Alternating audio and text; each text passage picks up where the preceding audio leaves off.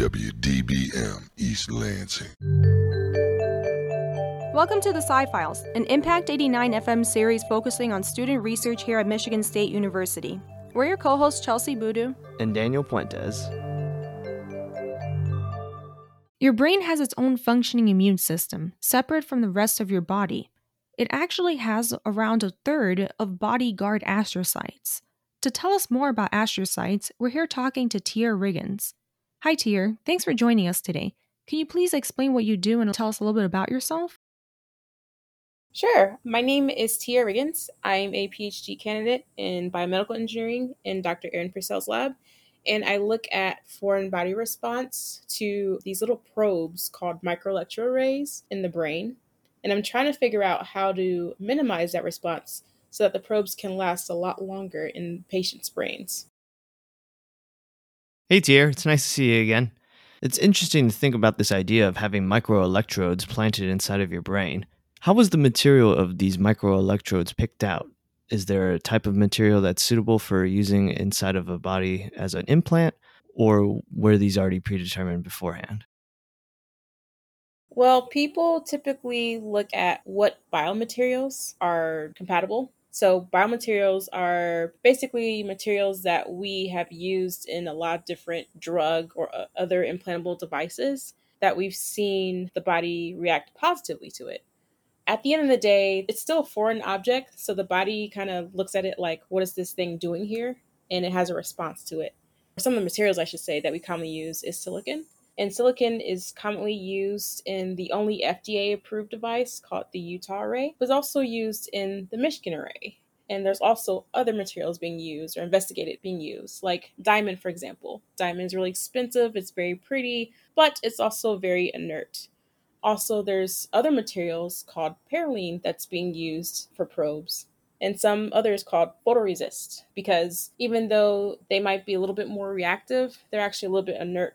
They have different surface chemistry. So there are different types of materials that we use. There's a bunch of materials, but the most common is silicon.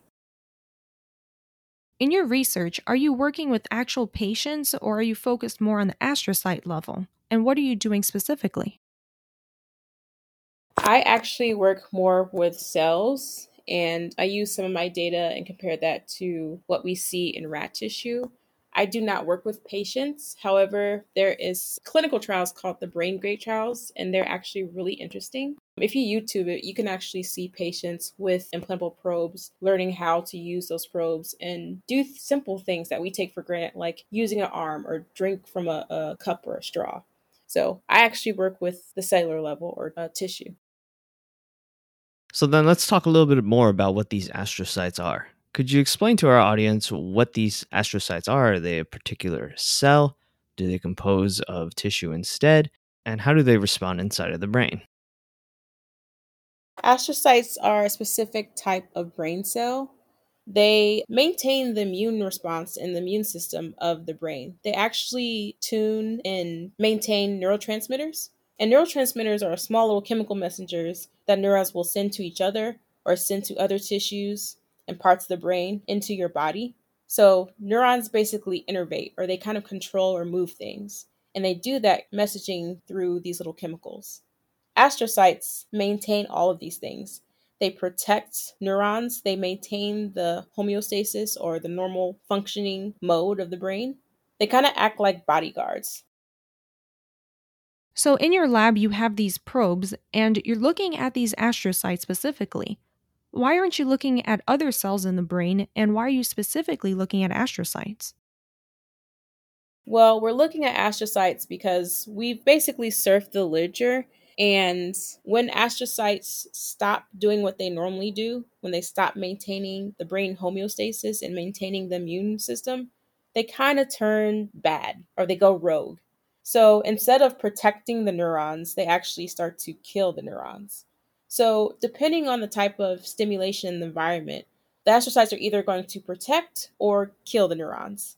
When you have the type of injury that results from implanting a probe into the brain, it initiates a signal pathway that causes them to changes their genetic function, and they actually start to kill the neurons, which is a bad thing.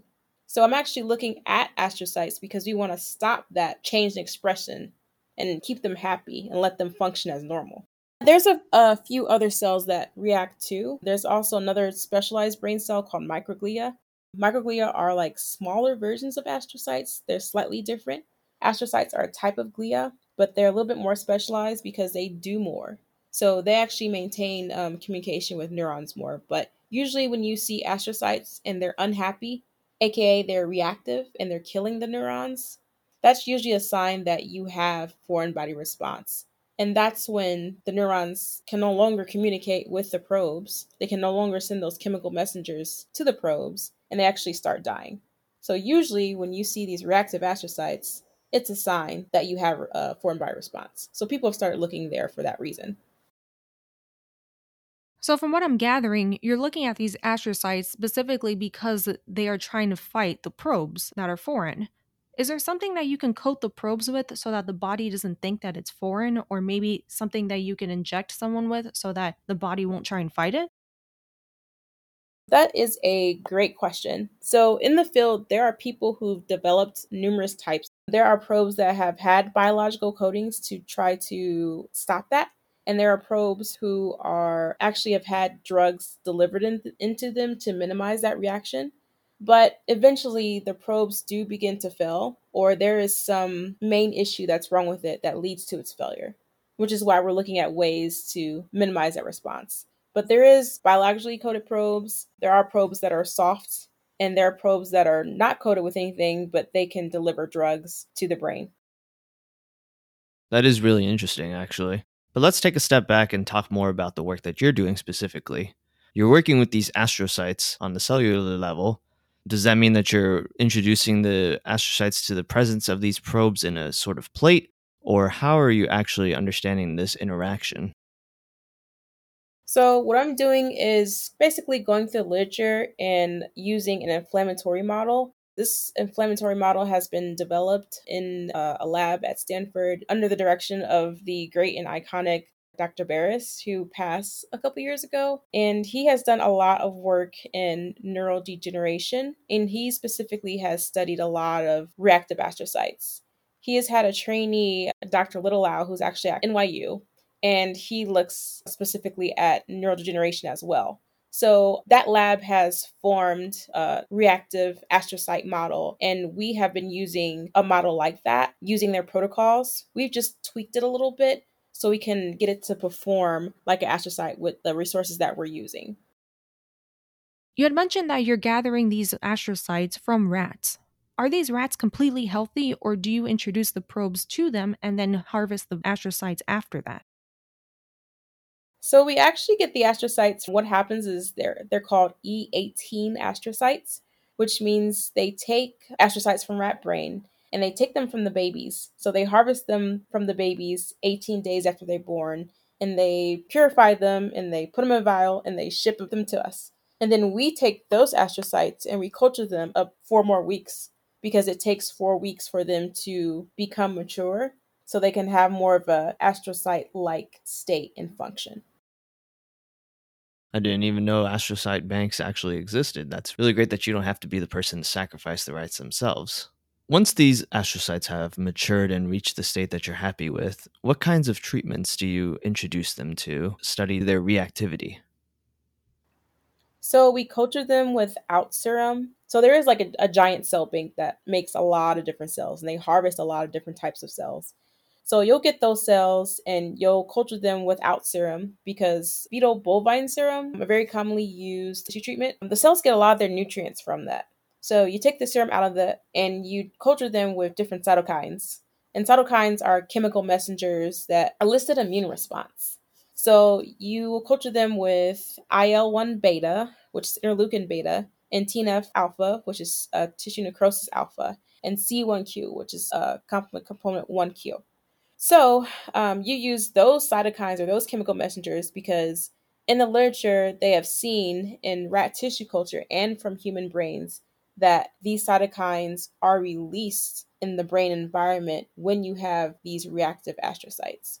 So you culture them, condition them, and you get them to behave like the bad astrocytes. I'm assuming that those factors and cytokines you mentioned are involved with the immune system since they're responding whenever there's a foreign object like a probe. Are there other factors or drugs or chemicals that you can introduce to these cells that can help inhibit the production of those cytokines that you just recently mentioned? So we're actually looking at that. One potential way, I'm not doing this personally, but one potential way would be to look at certain chemicals. Like, for instance, calcium channel expression occurs when astrocytes are reactive, but they don't occur in happy or normal or wild type astrocytes. So you could possibly use something like a calcium channel blocker or something that will knock down that expression just to use it as like a backbone for control to judge. So you can use something like verapamil, which is a calcium channel antagonist, and you can test that against, or you can use it to knock down calcium, but you can test that to see if there is calcium channel expression in an astrocyte. I'm not sure at what stage you are with your research right now, but I'm really curious to hear. Have you noticed that any particular cytokines change the function of the astrocytes more than the others? I actually just had a committee meeting today and I'm super excited because I got approved to walk this December. So, yay, super excited. But what we do is when we're looking at like cytokine expression, what we want to look at is the change in genetic expression. So, what we've been doing is using PCR, which is polymer chain reaction, and we use RNA-seq data. RNA-seq works just like PCR, but we are looking at changes of genetic expression of these rat tissue and astrocytes around probes. And we're looking at certain genes or biomarkers and how they change because we can gather ideas of when or where or even how these genes occur, pop up. And we look at the expression of genes and we associate them to different pathways. So we've seen a gene expressed in a reactive astrocyte and we don't see it in a normal astrocyte. We can look from our data and hypothesize like what pathways that gene participates and how it got to be expressed. Congrats on your committee meeting and being able to defend and walk this December. That's really exciting to hear. All these mention of genes and factors has me thinking about inflammation. I'm wondering how big are these probes, and whenever they're implanted into the brain, does it cause any kind of reaction like in an inflammation response? And would you be able to counteract that with the astrocytes? So, probes come in many different sizes. There are actually some deep brain stimulation devices that are actually pretty big compared to microelectroarrays. But a lot of the arrays that we've seen come from anywhere from 100 to 300 micrometers. And they actually have little tiny devices or little tiny features on them called recording devices that are roughly 30 micrometers in diameter, and those devices themselves will communicate with the neurons.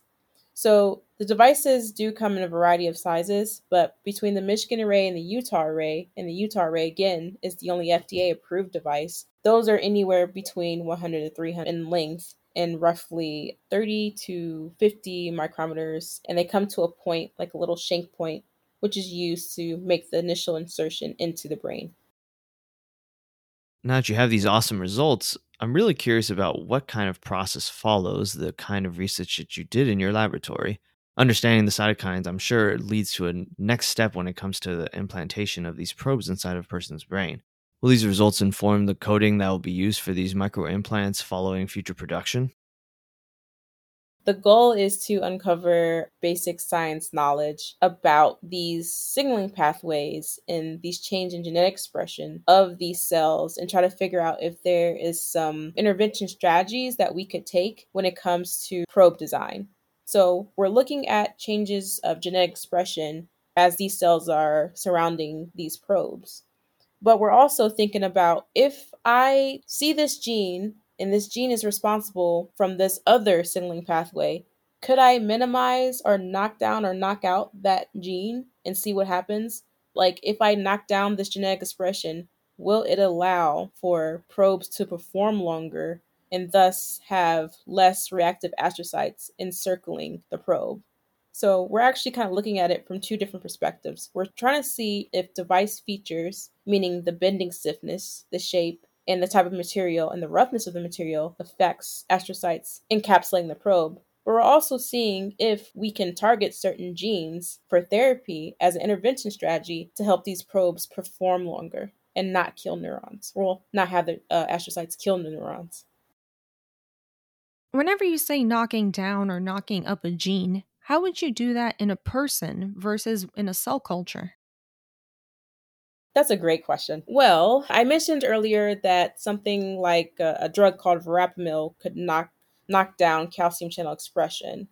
So if we were looking at a person per se, and I'm hypothesizing here right now because I haven't done this work actually. Say we're looking at a gene that is completely responsible. Say we know this whole entire process, and we're looking at a gene that's completely responsible that starts this whole inflammatory process.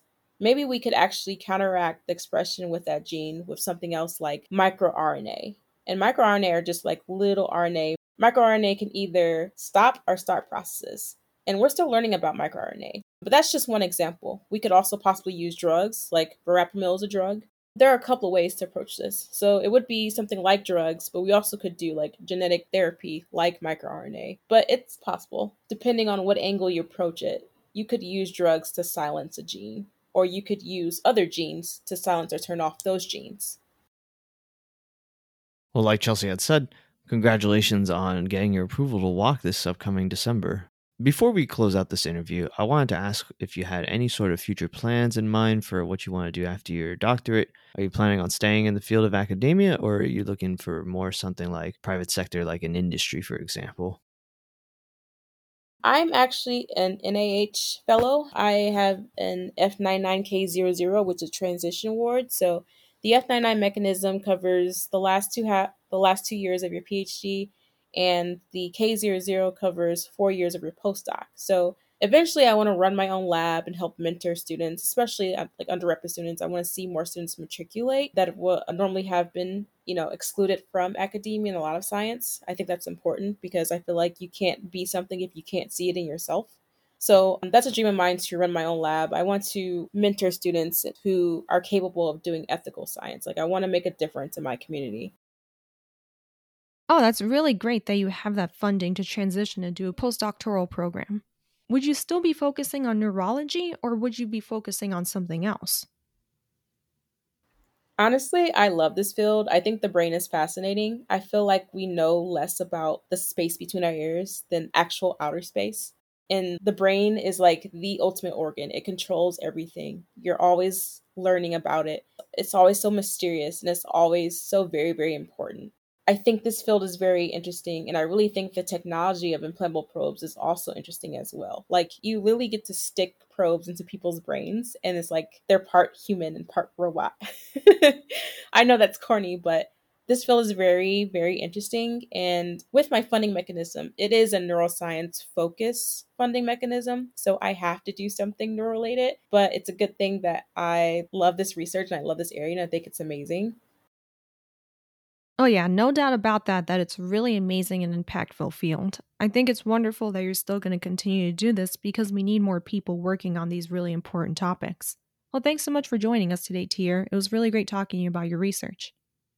Thank you for having me. Thank you to all of our listeners for tuning in. To hear more about us and learn more about our episodes, check out scifiles.org. If you're a current MSU student that would like to be interviewed, please reach out to us at scifiles@impact89fm.org. We'll catch you next week on the Sci-Files, and remember, the truth is in the science.